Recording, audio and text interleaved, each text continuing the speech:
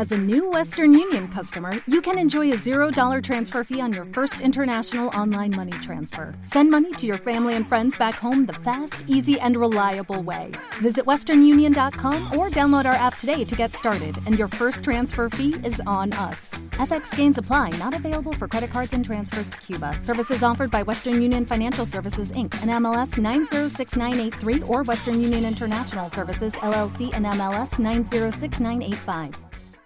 Bienvenidos todos a un programa muy especial, tanto los que estáis aquí presentes en VG Comic, en el Salón del Cómic y de Videojuegos de Alicante, como los que posteriormente nos oigan en formato podcast de Una Cosa Más, el programa de Apple y tecnología en podstar.fm. Don Pedro Aznar, ¿cómo estamos? Muy bien, encantado de estar aquí. ¿De esta habéis visto en alguna? ¿Habías hecho algún programa en directo? ¿Tengo yo curiosidad? Creo que no. No. Había estado en alguna parecida, pero en esta no. Hemos venido hasta aquí a hablar un poquito de la relación de Apple. Apple, evidentemente, es uno de los grandes precursores de la cultura popular y tenemos, evidentemente, contra la música, es lo primero que se nos viene con toda la revolución de iTunes, hasta cierto punto también la parte de vídeo, ¿no? Más en Estados Unidos con todo el tema de películas y de series de televisión de lo que nosotros ha llegado. Pero también yo creo que la relación más curiosa con el mundo de la cultura popular que tiene Apple es con los videojuegos, ¿no? Y dependiendo del momento en el que uno ha llegado al mundo de Apple, se encuentra una Apple que está totalmente alejada del mundo de los videojuegos o una Apple que con estos cacharros que tenemos delante o que llevamos en el bolsillo es la compañía de videojuegos del momento y, bueno, Pokémon GO para poner un ejemplo, ¿no? Queríamos hacer un poquito de repaso desde los tiempos cuando nuevamente esto nos hace estar tremendamente viejos. Pedro, ¿por qué hacemos estas cosas? Desde siempre el pasado. No sé, supongo que nos gusta. Pero desde el principio de los tiempos innobles, hablar un poquito de esta evolución que ha tenido Apple y con experiencias personales al mismo tiempo de lo que ha ocurrido con la compañía. Y una cosa que antiguamente se conocía menos, ahora con las películas y pues especialmente con los libros, ¿no? Y siempre hablamos de Revolución en el Valle, que es un pedazo de libro del que hablamos muchas veces. Steve Jobs, el propio Steve Jobs, tuvo una cierta relación con la que era la gran compañía cuando tú y yo crecíamos del mundo del videojuego, que era Atari. Era Atari porque él prácticamente nació o se vio abocado al mundo de la gran empresa con Atari. Él participó dentro de toda la vorágine que había en Silicon Valley sobre tecnología y una de las empresas más punteras en tecnología que había era Atari en aquel momento. Él, encontró un trabajo de verano en Atari que era, estaban haciendo algún tipo de videojuegos y pensaron que sería interesante dar un trabajo a aquel hombre que tenía algunas ideas locas, pero que, le propusieron un reto. A él le propusieron un videojuego, un formato muy similar a lo que, a un arcanoide, un machacaladrillos, se llama Breakout, fue el primer videojuego de Atari de tipo machacaladrillos, y le dijeron que conseguiría $100 por cada chip que quitara de la placa original.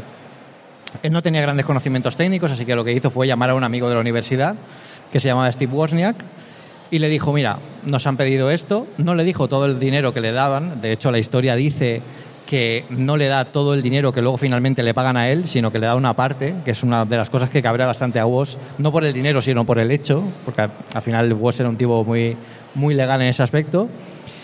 Y Woz lo consiguió. Woz consiguió quedarse en 42 chips de 100 que tenía la placa original. Eso hizo que Steve Jobs al final consiguiera el dinero por ese contrato y que él fuera uno de los creadores de Breakout, uno de los primeros machacaladrillos de la historia, y que nació de las manos del creador del futuro presidente de Apple. Es curiosísima y sobre todo lo que contabas tú, ¿no? Del cabreo. Hay varias entrevistas a Woz de decir, me pagó lo que hizo después, y ya era algo significativo del carácter de estas dos personas que habría en la Es que fueron, creo recordar que fueron unos $5,000 lo que consiguió con el trabajo de Wozniak, básicamente. Y al final solo le pagó 700 a Wozniak. O sea que, genio figura. Sí, es para cabrearse. Bueno, ahí hacía negocios. Normalmente, y cuando uno escribía siempre, y sobre todo yo creo que cuando tú y yo llegamos al mundo de Apple, siempre se hablaba de Apple como la segunda, ya en el Mac y fundamentalmente centrado en el Mac, pero es cierto que en esa época oscura de la que casi nunca nos acordamos, en la que antes de la segunda llegada de Steve Jobs, Apple hizo una puerta muy muy fuerte por el mundo de los videojuegos, del que después de vez en cuando se habla, y yo creo que es curioso que hoy dediquemos un poquito más de tiempo a aquella Apple Pippin que nació en un momento muy curioso y qué puesto ha tenido posteriormente en el mundo de los videojuegos. Aquí fue un momento curioso porque Steve Jobs no estaba en la empresa y habían algunas ideas locas como abrir ciertas plataformas a terceros para que licenciando sus productos o licenciando la plataforma entera ellos pudieran construir sus propios dispositivos. se pensó que sería una buena idea porque al final el mercado de consolas o de videojuegos estaba tendiendo a eso, de construir una plataforma multimedia, no una plataforma solo de videojuegos, también una plataforma multimedia de una especie de ordenador ligero con la marca de Apple, pero también construida por otras marcas, que no fuera Apple. Apple no quería construir nada, solo quería licenciar la plataforma. Uh-huh. Para ello, contactó con Bandai, por ejemplo, que fue la única que consiguió construir la consola. La consola se llamó Pippin. En realidad era más una plataforma, pero al final acabó llamándose así en nombre comercial. Y fue curioso porque fue una entrada muy concreta al mundo de los videojuegos por parte de una empresa que no creía en las plataformas abiertas, porque pensaba siempre en tener un diseño más cerrado y más concreto en sus productos, controlando todos los procesos, no solo de fabricación, sino también de cómo explotan la información y cómo acaban utilizándola. Y era curioso porque en realidad era un pequeño Mac. Era un Mac con System 752, que era un sistema operativo bastante potente para aquella época, que solo fue comercializado por Bandai, que era una empresa que tuvo una consola que era realmente mediocre para ser tanto consola como para ser ordenador. Si querían apostar por algo más fuerte era un momento complicado, porque en aquel momento, fue en 1995, ya estaba la Saturn, la PlayStation y nada más que la Nintendo 64. O sea, meterse en el mercado de videojuegos era una buena idea, pero hacerlo como lo hizo la Apple de aquella época era muy complicado, porque no tenían una consola, un hardware de acorde a las prestaciones que ya tenían otros en el mercado. Entonces, Pippin fue un fracaso por muchos sentidos. El primero de ellos es que no había software para la consola. Había una compañía cuya historia está entrelazada con parte de la historia de Apple y los videojuegos, que es Bungie, uh-huh. la famosa creadora del Halo y de muchos otros videojuegos, que tradicionalmente se convirtió, era una de las mayores creadoras de videojuegos para Mac en la historia. De hecho, tenían sus primeros videojuegos datan de 1991. Y fueron de las pocas compañías que consiguieron diseñar algún videojuego para la Pippin, que tuvo cierto éxito, como por ejemplo Marathon, que era un videojuego, un videojuego en tercera persona, un shooter típico, con muy buenos gráficos, y que Apple utilizó, o Bandai utilizó en las campañas de marketing para demostrar la capacidad técnica del hardware, cuando en realidad era más la habilidad de los programadores de la compañía, que exprimieron al máximo la consola para conseguir lo impensable ya desde la primera generación. Entonces era un momento complicado para licenciar la plataforma, porque además nadie más apostó por ella. Las siguientes licencias de fabricación se cancelaron, el resto del público apostó por las otras consolas y ni siquiera servía para ordenador, porque ellos también además querían considerarlo como un pequeño Mac, que se pudiera conectar a una red y hacer funciones de terminal ligero, pero eso hoy en día es impensable, porque al final la plataforma de Apple es una plataforma completa y no depende de terminales ligeros para funcionar, sino que son cosas bastante más cerradas y más concretas. O sea que fue una cosa bastante curiosa. Fue una apuesta también muy parecida a la que tuvieron otras compañías, como por ejemplo 3DO, que hizo una plataforma de videojuegos que luego sí que licenció a distintas marcas, que tuvo un éxito más notable, aunque tampoco llegó a más, porque al final se quedó en aquella época, pero fue terrible y fue un experimento que yo estoy seguro que Steve Jobs, cuando volvió a la compañía, se cargó de inmediato, tanto la idea de licenciar eso a terceras compañías para que crearan un hardware que no tuviera controlado Apple, como sacar una consola de videojuegos de aquella manera, en la que, y aquí se aprendieron muchas cosas, no contaron con los desarrolladores. Yo creo que aquí se aprendieron muchas lecciones, porque es lo que luego, cuando salió la App Store, cultivó mucho Apple. O sea, cuidar a los desarrolladores, cuidar la plataforma, crear un ecosistema dentro de la compañía y poner a los desarrolladores de su lado, porque vieron que sin eso era muy complicado avanzar. Has hablado de Bungie y has hablado de Halo, y es cierto que la intrahistoria de Halo es una intrahistoria muy curiosa en esa larga polémica durante muchísimos años entre Microsoft y Apple, engrandecida por momentos, ¿no? Y quizás más parte de la leyenda, y desde luego que queda de hoy, en el que es uno de los grandes proveedores de software y de servicios, ¿no? Azure, yo creo que es una de las plataformas grandes que utilizan los desarrolladores a día de hoy para iOS fundamentalmente, pero es curiosísima hablar pues de lo que Halo iba a ser originalmente y cómo Microsoft se metió por en medio, y el pequeño que abrió Mira que Steve Jobs era un tío poco propenso a los cabreos, que no solía falarse mucho, no se y fue cogiendo mucho con esto. Sí. Aquí el problema es que Halo fue presentado como una gran esperanza para el mercado de los videojuegos para Mac. Era un momento muy importante para la plataforma porque estaba claro que lo que ellos querían era demostrar al público que, bueno, pues que además de ser una plataforma buena para el diseño gráfico, potente a nivel de hardware, también podían ser una buena plataforma para desarrolladores, que era lo que todo el mundo pensaba que era la pata que más cojeaba de la Apple de la época. Para ello utilizaron Halo en una campaña publicitaria bastante bestia, incluso se presentó una Keynote, que es una cosa bastante curiosa ver Halo presentado en una Keynote en la que estaba Steve Jobs. Y bueno, se mostró dentro de una Keynote, se mostró de forma espectacular. La gente, la verdad es que vio aquello como un empuje bastante fuerte dentro del mundo de los videojuegos, y además estaba apoyado por Bungie, que tradicionalmente siempre había apoyado mucho a la plataforma, y sabíamos que tenía mucha más continuidad en el futuro. Pero al cabo de unos meses Microsoft compró Bungie. Entonces aquí causó una pequeña explosión nuclear dentro del cerebro de Steve Jobs, que inmediatamente, bueno, la leyenda dice que llamó a Steve Ballmer y le dijo de todo menos bonito, ¿vale? Hay que tener en cuenta que Bungie era la pieza central y el eje que todo el ecosistema y el pilar de los videojuegos de Apple se estaban formándolo. Si Microsoft compraba Bungie y cerraba esa pata, estaba puteando bastante a Apple, porque básicamente era el futuro cercano que tenían para poder hacerlo. Eso no cayó en vano.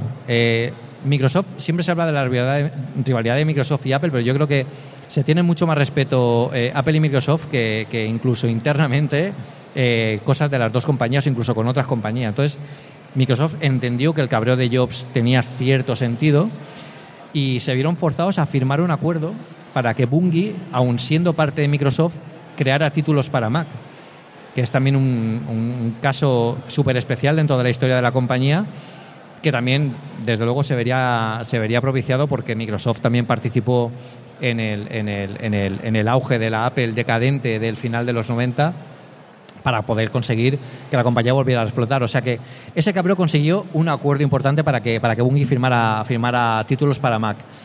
Pero claro, Steve Jobs no se quería quedar ahí. Entonces lo que consiguieron era que invitaron a Bungie a una Keynote para que explicara esa nueva alianza. O sea, la gente quería... tenían que dar a conocer esa alianza y decirle a la gente, bueno, Microsoft ha comprado Bungie, pero aquí nosotros hemos gestionado la crisis. Uh-huh.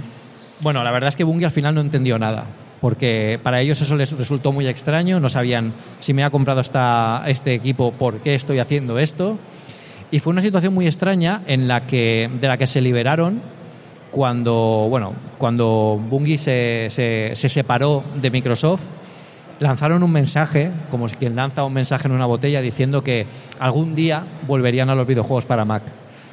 Eso no ha sido realmente así, porque no han vuelto mucho a los videojuegos para Mac, pero sí que están empezando a crear, desde hace años, videojuegos para iOS, que al final es realmente la plataforma que está contando con todo el foco en todo el devenir de la historia de los juegos para Mac. Y bueno, la historia de Bungie era, al final, como hemos hablado, era muy importante, ¿no? Uh-huh. Desde 1991 creando videojuegos para Mac hasta ahora, que sigue creando videojuegos para iOS. Y yo creo que la plataforma de Apple siempre ha estado, al final, un poco en inferioridad de condiciones, porque crear videojuegos para PC al final es muy fácil, entre comillas, no por el software, ni siquiera porque tengan un hardware potente, sino por la posibilidad de que cualquiera se puede construir su propia máquina de videojuegos. Que eso es al final lo que se echa en falta cuando queremos poner unas Oculus al Mac, que el presidente de Oculus ya lo dijo. Aquí pondremos unas Oculus al Mac cuando Apple saque algún sistema decente que podamos permitirnos para eso. Tener un Mac Pro sin actualizar 1000 días, pues quieras que no, te da esas cosas después. Sí. No, y ni siquiera es un tema de actualización. Yo creo que el Mac Pro es una muy buena máquina, se puede jugar para videojuegos. Yo lo probé y flipé con algún videojuego que puse, creo que fue el Tomb Raider que salió cuando salió el Mac Pro en 2013, que es que hace tiempo de eso. Sí.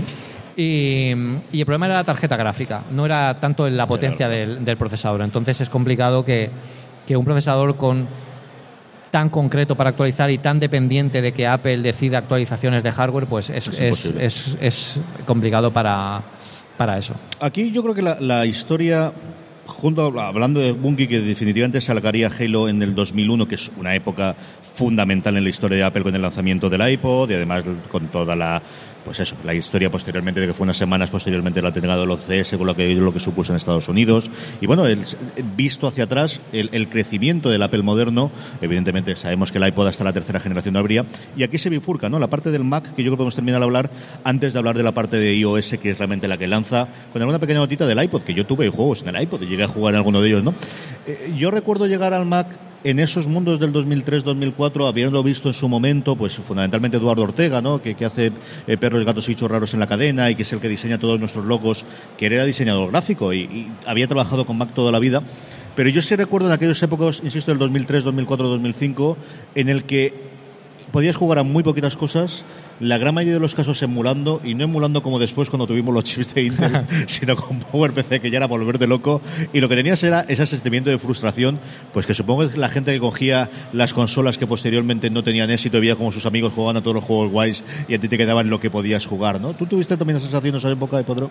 Allí en aquel momento era complicado, porque al final la plataforma era una arquitectura completamente distinta y ahí los desarrolladores tenían que conocer muy bien la arquitectura PowerPC, saber cómo tenían que hacerlo. Además, el lenguaje de programación era completamente distinto al que tenían en Windows. O sea, había que conocer muchas cosas como para gastar los recursos y el dinero y el esfuerzo para poder programar para eso. Yo creo que la cosa ahí cambió en abril de 2006, si no recuerdo, cuando... en junio de 2006, junio de 2005, cuando pasamos a procesadores Intel, y en abril de 2006, cuando ya se empezó a sacar los primeros Mac con Intel. Aquí la gente se dio cuenta que ya no necesitábamos una emulación, sino que podíamos jugar de forma nativa instalando Windows en el Mac, que para algunos era una herejía, pero para otros era una necesidad. Vimos que el problema no era tanto el software como era el hardware en aquel momento, porque es lo que hemos comentado. Tú puedes tener al final Windows en el Mac de forma nativa, pero si no tienes un hardware que al final sea potente para videojuegos, estás exactamente igual. Yo creo que el gran cambio para los videojuegos en el Mac vino cuando Steam se lanzó. Creo que llegó en un muy buen momento para la compañía, porque había un hardware muy potente, había unos MacBook Pro muy potentes, había unos iMac muy potentes. Los Mac Pro que habían también se podían utilizar bastante bien para el tipo de juegos que se lanzaban. Yo por fin pude jugar al Half-Life 2 en mi Mac, que aquello fue como un sueño. Y eso yo creo que giró la cabeza a mucha gente hacia los videojuegos, hacia la plataforma de Apple, que aunque no despegue como en el mundo de los PC, porque tiene limitaciones mucho más allá de lo que los desarrolladores quieran o no quieran hacer, pues ha conseguido que, pues que tengamos mucha más atracción hacia ese mercado. Yo recuerdo que antes, cuando íbamos a una gran superficie a buscar un videojuego, todos los videojuegos eran PC. Y ahora casi todos son, casi todos no, pero hay muchos que sí que son PC Mac. Entonces, eso es un indicativo de que al final los tiempos están cambiando muy lentos, y tampoco yo creo que es complicado garantizar que esto se consiga hacer o convertir en el mismo mercado que existe hoy en día para PC. Pero si el auge de la realidad virtual consigue creciendo, yo creo que Apple también va a apostar por ello, va a apostar por algún tipo de nueva generación de hardware que permita ser más modular y ser más adaptable a los videojuegos. Y hay mucho recorrido ahí aún que está por ver, pero desde luego sí que es un cambio muy grande, porque la perspectiva incluso de la gente ya está mucho más abierta a los videojuegos para Mac de lo que estaba hace unos años. Hasta ahí llega el Mac, y es cierto que yo recuerdo tener 3 juegos en el iPod, en aquel iPod acordar de vídeo que no podía existir, porque ¿quién va a ver vídeos en el iPod? Claro. O sea, ¿quién va a hacerlo? Están excavando en el lugar equivocado, dijo Steve Jobs. En un sistema muy curioso, que era que tenías que comprarlo en iTunes y sincronizarlo por cable, porque todo tenía que ir por cable en aquellos tiempos de Dios, y tener algún jueguecito que jamás llegó a arrancar, pero que que el iPod también tuvo juegos, que no es una cosa, y ya no se estoy hablando del iPod Touch posteriormente, no, el iPod de la ruedecita, aquel yo tenía juegos. Todo. Sí, yo creo incluso que hice alguna review de eso para Pelesfera en su momento. Fue muy curioso porque al final tenía la ruedecita y no podías hacer mucho más. O sea, eran videojuegos muy de puzzle, muy de movimientos muy sencillos. Los gráficos daban para lo que daban. Pero había alguno curioso que la verdad es que como la plataforma, es curioso. Y de hecho, cuando aparecieron cuando empezaron a desaparecer, la gente, yo recuerdo que nos enviaban correos y nos decían, oye, ¿de verdad Apple va a dejar esto? Pues yo quiero seguir jugando con mi iPod. Y era un momento interesante porque bueno, era un cambio radical, y es uno de esos momentos en los que les dices, bueno, si la gente no sabe lo que quiere, porque si me está pidiendo que mantenga los juegos para iPod, es que a lo mejor no saben lo que viene detrás. 2007 presentamos un 3 en 1, presenta Steve Jobs, algo que no sabíamos lo que iba a ser, y desde luego que no pensábamos en absoluto que podía ser para juegos. 2 años después se presenta el App Store. Desde el principio empezamos a tener juegos en la App Store. Poquitos meses después empieza a haber una categoría propia de juegos en el App Store, y esa sí que es una evolución que ha sido alucinante de ir siguiendo, ver cómo en esos teléfonos que a día de hoy nos parecen de juguete, y antes nada estábamos comparando el 7 Plus con el que todavía tiene Francis Arrabal aquí, el 4, que era una pantalla todavía más grande que la que había en esa. Francis no puede ni leer la pantalla, esa pantalla es muy pequeña, no se puede ver nada ahí, ¿no? Claro. Es una reliquia, claro, está clarísimo. Y yo recuerdo, pues, la aparición de juegos, en algún caso alguna portabilidad de un juego que ya había en Flash, que era pues eso, el sabor del momento, sí. Sobre todo en el tema de PC. Pero sí que, ¿en qué momento, sobre todo vosotros que estáis en la Apple Esfera, empecéis a ver oye, a ver si aquí realmente hay una línea interesante para seguir? Pues yo creo que el momento clave fue cuando presentaron la App Store, y mucha gente, bueno, de hecho casi nadie sabíamos que un iPhone, porque en 2007 no estaba iFixit para despedazar los teléfonos. Entonces, claro, muy poca gente sabía las capacidades técnicas de procesamiento en 3D que tenía el iPhone original. Cuando Sega presentó el Monkey Ball, si no recuerdo mal, que era un juego en 3D en la que tú girabas el teléfono y ibas moviendo al personaje por unas rampas, ibas cogiendo tal, la gente flipó. O sea, yo recuerdo tener algunos correos electrónicos de algunos lectores diciendo, ¿pero esto lo lleva el iPhone o este es un nuevo modelo? Porque no lo habían anunciado en ningún momento. Yo creo que al final era un poco un arma secreta.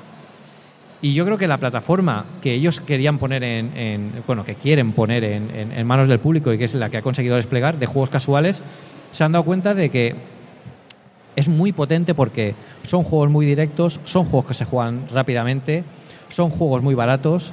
Y aquí en esto de los juegos baratos tengo una anécdota que no sé si la he contado alguna vez, pero yo creo que sí. Uno de los primeros videojuegos que se hicieron de side-scrolling, con un guerrero que ibas pasando por un nivel y iban pues luchando contra malos y tal, se llamaba Crawl. Crawl se desarrolló aquí en España, en Barcelona. De hecho, no tenían ni videojuego, tenían solo una demo técnica en 3D de lo que iba a ser, pero recibieron una llamada de Cupertino y les dijeron que si podían enviarle alguna demostración, alguna prueba de este videojuego, porque les interesaba verlo. A prisa y corriendo consiguieron convertir aquello a OpenGL de una forma brutal para poder ejecutarse en un iPhone. Lo enviaron, les acabó encantando a lo que vieron, y los invitaron a la próxima Keynote en San Francisco para que subieran al escenario y contaran lo que era ese videojuego. Yo conozco personalmente al CEO de esta empresa, de Digital Legends, que me contaba de primera mano que él estuvo hablando con la gente que estaba a cargo de Steve Jobs, y le dijo, ¿qué precio queréis poner de salida para tu juego? Y él le dijo, pues unos $9, $10, $12. Y Steve Jobs les dijo, mirad, la única forma de que pongáis un juego en mi App Store es que la pongáis a 90 céntimos. Dice, yo os prometo que va a funcionar. Entonces, claro, si el propio Steve Jobs te dice que si quieres tener una tienda, tu aplicación, tu juego en una tienda, te invita a una Keynote y lo vas a presentar al mundo entero, pues le dices que sí. Le dices que sí. Crawl se convirtió en uno de los éxitos arrolladores de aquella época. Yo me acuerdo del día de lanzamiento, ellos tenían oficina en Barcelona, yo tuve la suerte de que me invitaran para vivir el lanzamiento allí, y aquello era como si llegaran a los Reyes Magos. O sea, los primeros comentarios del App Store, cómo veían el indicador de descargas, aquello era un momento chulo, pero si aquello quería funcionar, tenía que funcionar de forma rápida en dos sentidos: precios baratos para que la gente fuera una compra sin pensar, y juegos muy rápidos para poder jugar de forma casual, que era lo que querían conseguir. Siguiendo con el iPhone, yo creo que hemos tenido una evolución desde luego de los precios, ¿no? Ir hablando y del tipo de juego que hemos tenido. hemos pasado de juegos originalmente de pago, hemos pasado al free y luego con, bueno, un modelo freemium en algunos casos, y al rey del día de hoy, que es totalmente gratuitos con pagos posteriores, ¿no? Y ahí tenemos el gran ejemplo de los últimos meses, que ha sido Pokémon GO, que falta ver si la caída va a ser tan grande como la subida, que es en lo que estamos viendo todos, ya no solamente bursátil de Nintendo, sino del S, y luego al final del programa hablaremos un poquito más de Nintendo. ¿Cómo has visto esta evolución? ¿Crees que el Free con compras internas va a mantenerse durante mucho tiempo, Pedro, como modelo estándar de los grandes juegos de la App Store? El problema de eso es que a la gente suele caerle bastante mal. Quiero decir, tú compras algo si compras algo y encima tiene compras internas, la gente se cabrea muchísimo, y es entendible porque al final estás pagando por algo que no está completo. Si compras algo o te descargas algo gratuito pero que luego puedes ampliar, es bueno en el sentido de que, bueno, te deja jugar, pero la ampliación es solo para mejorar ciertas partes del juego. Si realmente lo que te bajas es un primer nivel y luego continúas, es lo que de toda la vida del señor hemos dicho que es una demo o shareware, ¿no?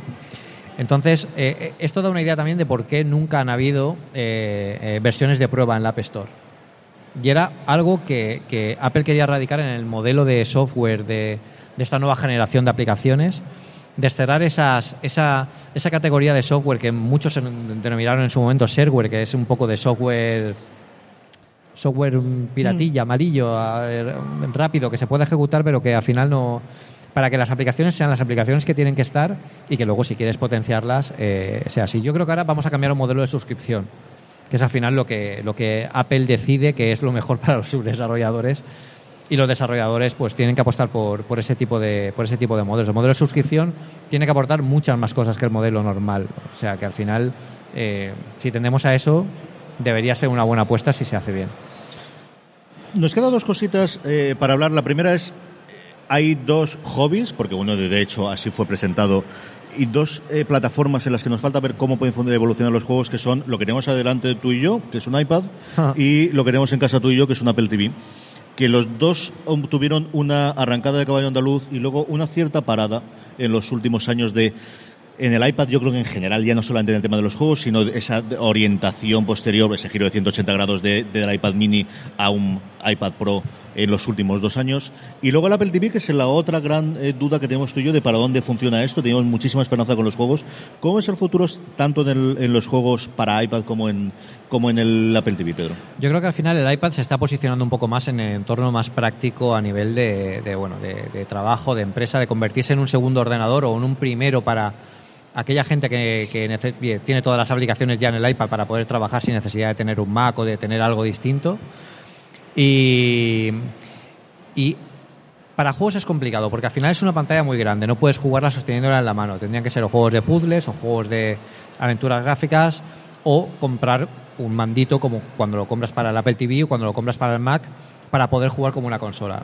Yo os digo que yo lo tengo. Cuando me voy de viaje y llevo el iPad Pro, también llevo el mandito para poder jugar en el hotel sin ningún problema, algún emulador o algún juego, porque es muy cómodo jugar de esta forma y es bastante divertido. Pero no creo que el futuro del iPad sean los videojuegos. Sí que al final tenderán a tener algunos videojuegos que por su tamaño o por sus especificaciones técnicas sea lo que más le viene, pero no va a ser tan importante como, por ejemplo, en un iPhone, que es el máximo exponente a videojuegos. Y no hay más que ver en la apuesta que ha hecho Nintendo por la plataforma. ¿Y en Apple TV, cómo lo ves tú? El Apple TV ha empezado muy lento. Yo creo que el Apple TV tuvo una mala decisión de salir al mercado en un momento en el que el ciclo de pruebas y de desarrollo de los ordenadores, de los desarrolladores, ya había acabado. O sea, salió ya a final de año, cuando ya todos tenían cerrado su ciclo de ventas y de proyectos. Y sigue tambaleándose un poco para ver hacia dónde apuestan. Yo creo que a nivel de ventas el Apple TV se mantiene. No ha sido el grandísimo éxito, pero al final, con el enganche que tiene el tema de conseguir tener el AirPlay, conseguir ahora con todo el tema de Netflix y canales digitales, está entrando en muchas casas por ese tipo de cosas. Las aplicaciones para la televisión todavía tienen que potenciarse un poco más. Yo creo que todavía faltan un par de versiones de TVOs para que se defina un poco más dónde quiere llegar la plataforma, pero sin duda los videojuegos que están saliendo últimamente son bastante impresionantes, a nivel de que, no estamos hablando de un pequeño set box que tenemos en casa y que tiene videojuegos de carreras con unos gráficos espectaculares. Y bueno, tus juegos favoritos en el móvil que puedes jugar en la pantalla grande y son bastante divertidos. Aquí yo creo que una de las grandes ventajas que deberían explotar más los desarrolladores es el tema del ecosistema.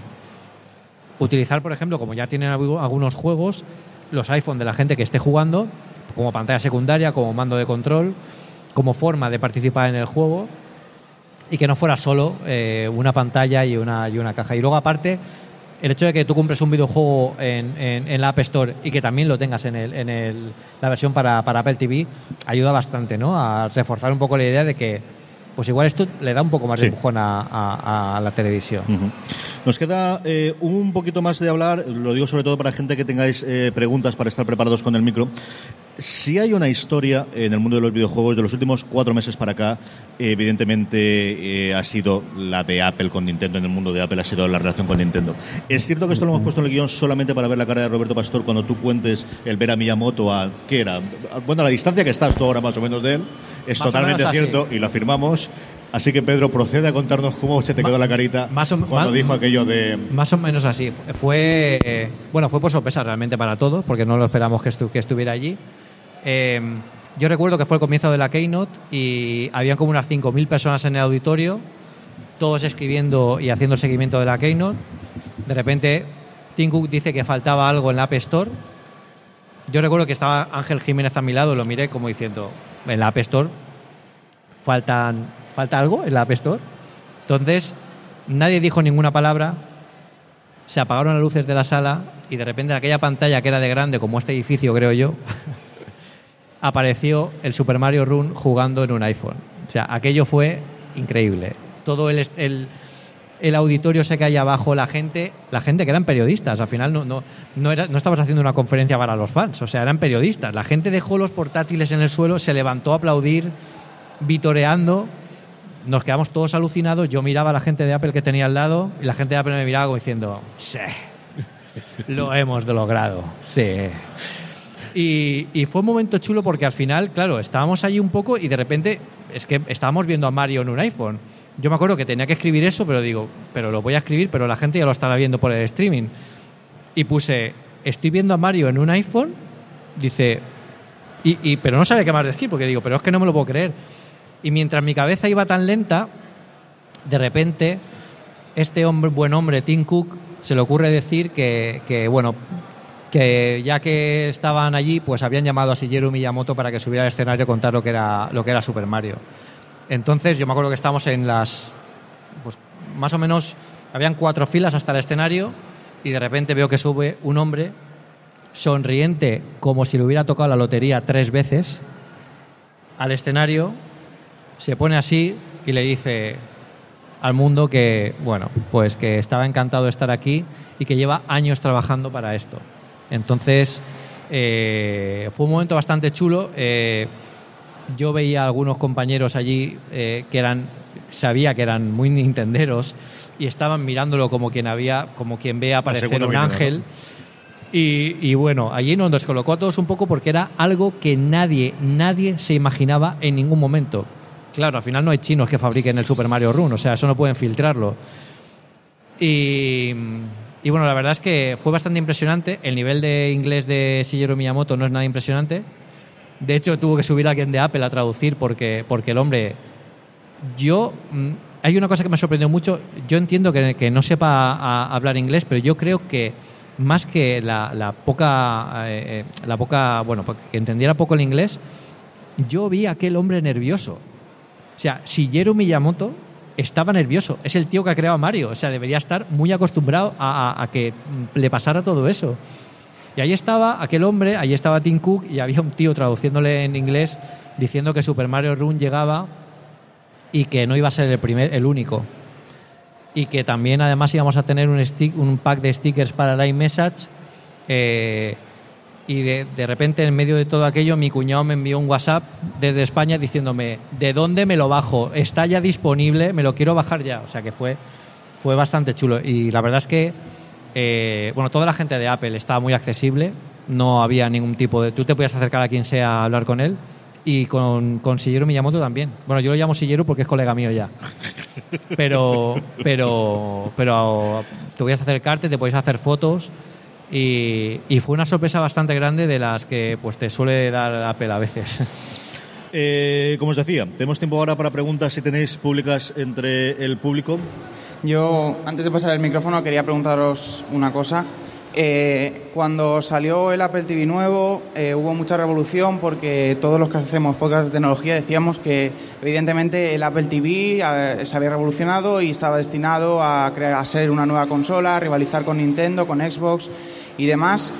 Parece que está un poco el tema estancado con el tema de compartir los videojuegos con la App Store de iOS. ¿Hacia dónde creéis que va esto? O sea, ¿se estanca aquí en compartir la App Store con iOS? ¿Evolucionará para realmente hacerle competencia a las grandes compañías? Yo creo que lo que tiene que tender las App Store tienen que tender no a converger, sino que se deben separar todavía más.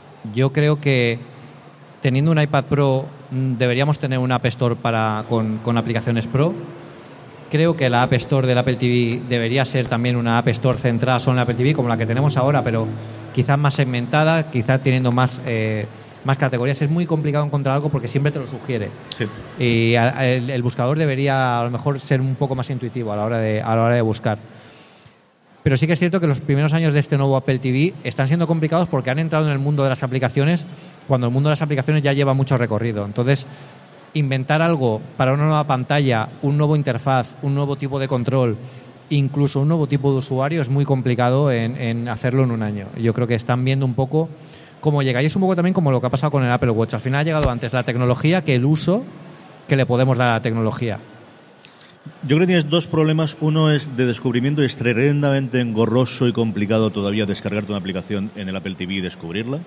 Yo creo que Pedro habla de que hay que diferenciarlas y podría estar incluso de acuerdo con ello. Creo que es indecente que en el 2016 para yo bajarme una aplicación del Apple TV no pueda hacerlo desde mi teléfono. O sea, tener 1.000 millones de iPhones vendidos, que sí, ya sabemos que no son 1.000 millones los que hay, pero 300 millones en funcionamiento. Y cuando yo leo una review que Pedro hace en Apple Esfera de una aplicación o de un juego, en este caso para el Apple TV, no puedo darle un botón y que me aparezca en el Apple TV y que todavía estemos estas películas, creo que es un problema similar al del Apple Watch. Y es que esa primera sensación no la vuelves a tener. Tuvimos la avalancha inicial que tuvimos con el Apple TV y es muy complicado.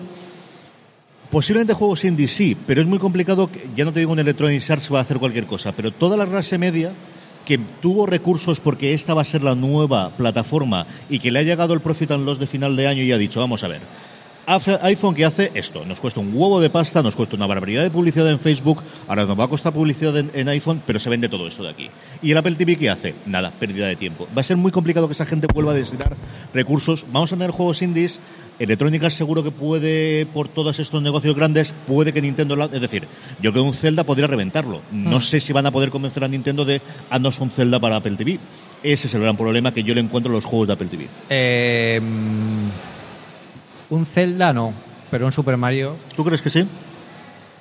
Yo creo que sí. Sí. Yo creo que sí. Quizás no sea un Super Mario Run, pero yo creo que Nintendo llegará al Apple TV. Quizás no tan pronto como llegará ahora en octubre, pero sí que es cierto que tiene que llegar.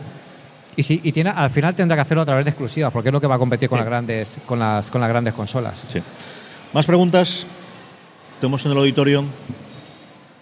Pues si no tengo más preguntas, mil gracias por haber quedado hasta esta hora oyendo una cosa más. Una cosa, el Lord Comandante eres tú, ¿no? El Lord Comandante lo he entrevistado yo esta mañana. Yo pensaba que el Lord Comandante eras tú, tío. El Lord Comandante de Postal FM. ¿No? Gracias, Pedro, por estas queridas palabras tan ensayadas. Gracias a todos los que habéis venido. Sabéis que una cosa más lo solemos grabar en directo todos los lunes por la noche a las 11 de la noche. Nos vamos a ir siempre en formato de podcast en vuestro reproductor habitual y en postar.fm. Mil gracias a Pedro por haber venido aquí. Espero que os haya gustado el programa a todos los que habéis venido aquí y hasta la semana que viene en una cosa más. But there is one more thing. And we've managed to keep it secret. Toma 2. Esto también nos pasa a nosotros. Sí. Esto es lo que solemos luego editar como tomas falsas. Sí, señor, se pone al final. Correcto.